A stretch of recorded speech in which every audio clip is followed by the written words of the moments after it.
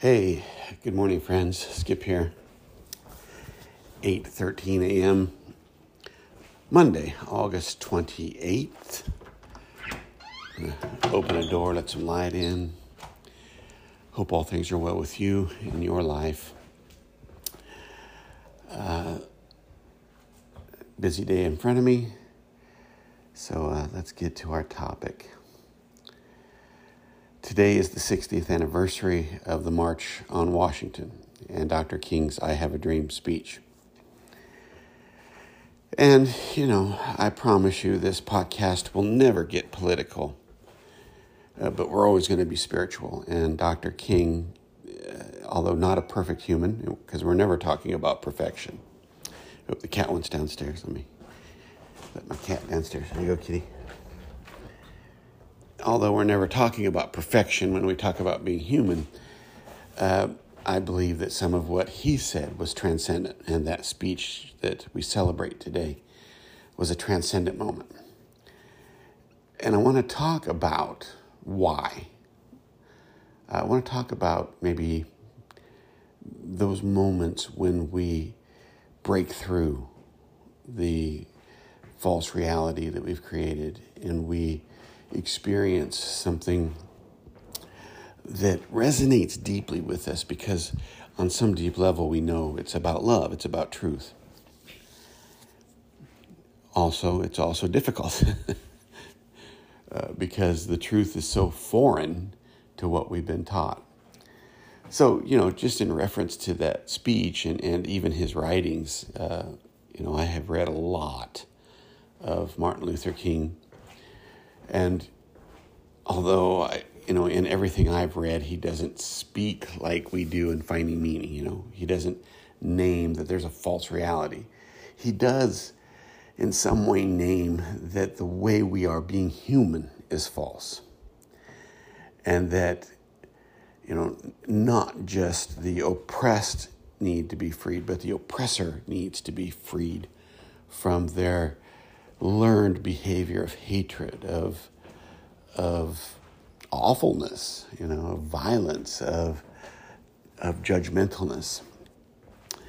And I think that notion alone points to an understanding of the same things that, Jesus talked about, Buddha talked about, Gandhi talked about, Dorothy Day, Mother Teresa, the mystics from the Middle Ages, the Buddhist mystics, the Zen masters.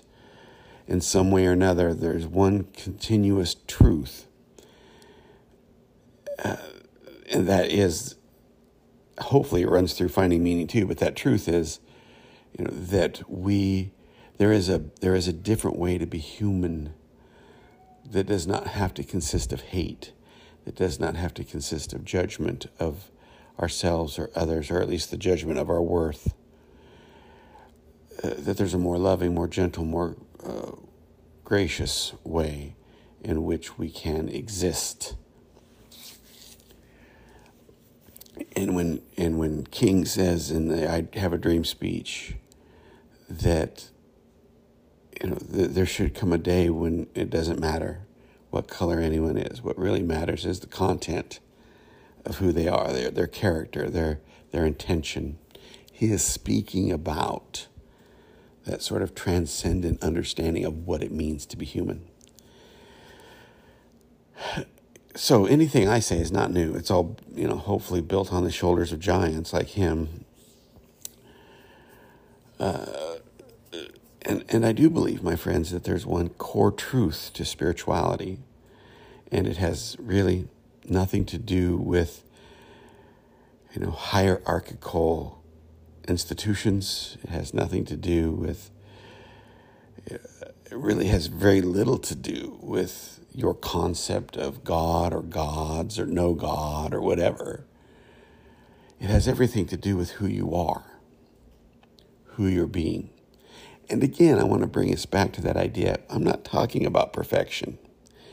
I have met people who have lived 50, 60, 70, 80 years of life not made any mistakes, towed the company line, so to speak, lived and I'm using air quotes, a so-called moral life, and they have not spiritually grown at all. Because the mistakes are a part of the growth. The being human is a part of how we discover how to be human. So I'm not talking about perfection. I'm talking about a way in which we can hold on to the reality that I think we have all experienced in some way, that reminds us that there's a more refined, more clear, more understanding way of being a human being. And if you've ever watched that I Have a Dream speech, so many of those topics, so many of those points in that speech resonate deeply. And when that resonation happens, when you identify with something, we need to be careful because, racists identify with racially motivated hate.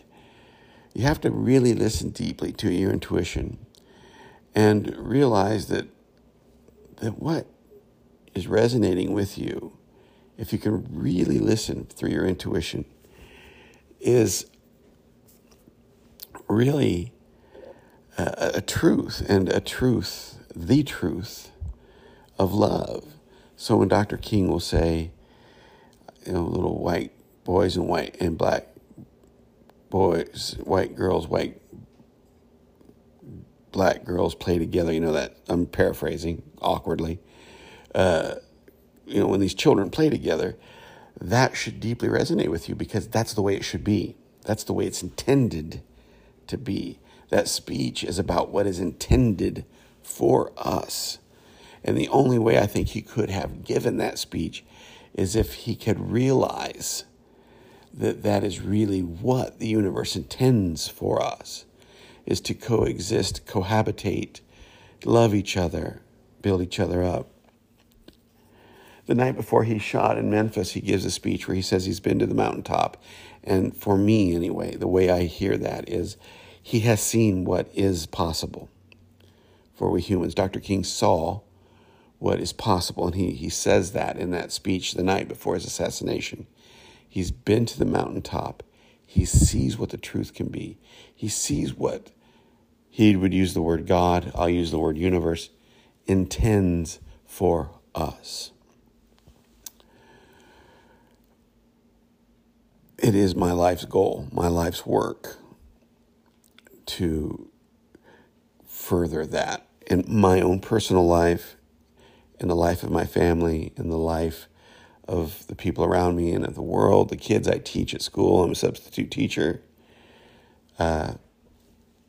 This is my goal and my intent, to just remind people that there is a way of being human that is more gracious, more loving, more considerate.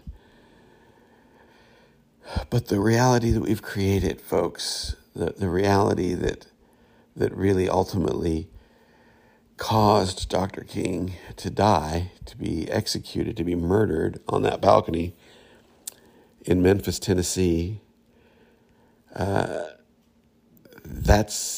the matrix. That's the false reality. And I'm always cautious of oversimplifying this stuff, but I'm gonna really simplify it, right? Love is what we should be. Hate is what we usually practice in this world, generally speaking. We live in a world that we have set up where we can only identify who we truly are by judging others, economically, institutionally, religiously. As a matter of fact, I would even go as far as to say the institutions that we set up are primarily meant so we feel entitled to judge other people. And that judgment of other people, we believe, gives us our identity. I'm not that religion. I'm not that economic status. I'm not that. It's that same mindset, my friends, that that assassinated Jesus, that assassinated Dr. King, and so many others who claimed a better way of being human, a more loving way of being human. And,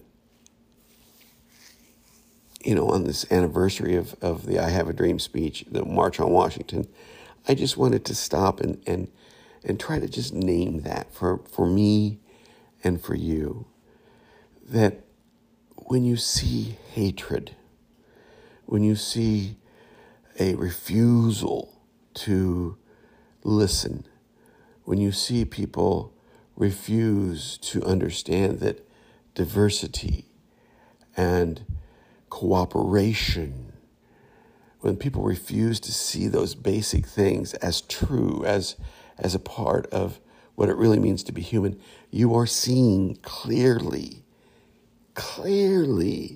the false reality at work.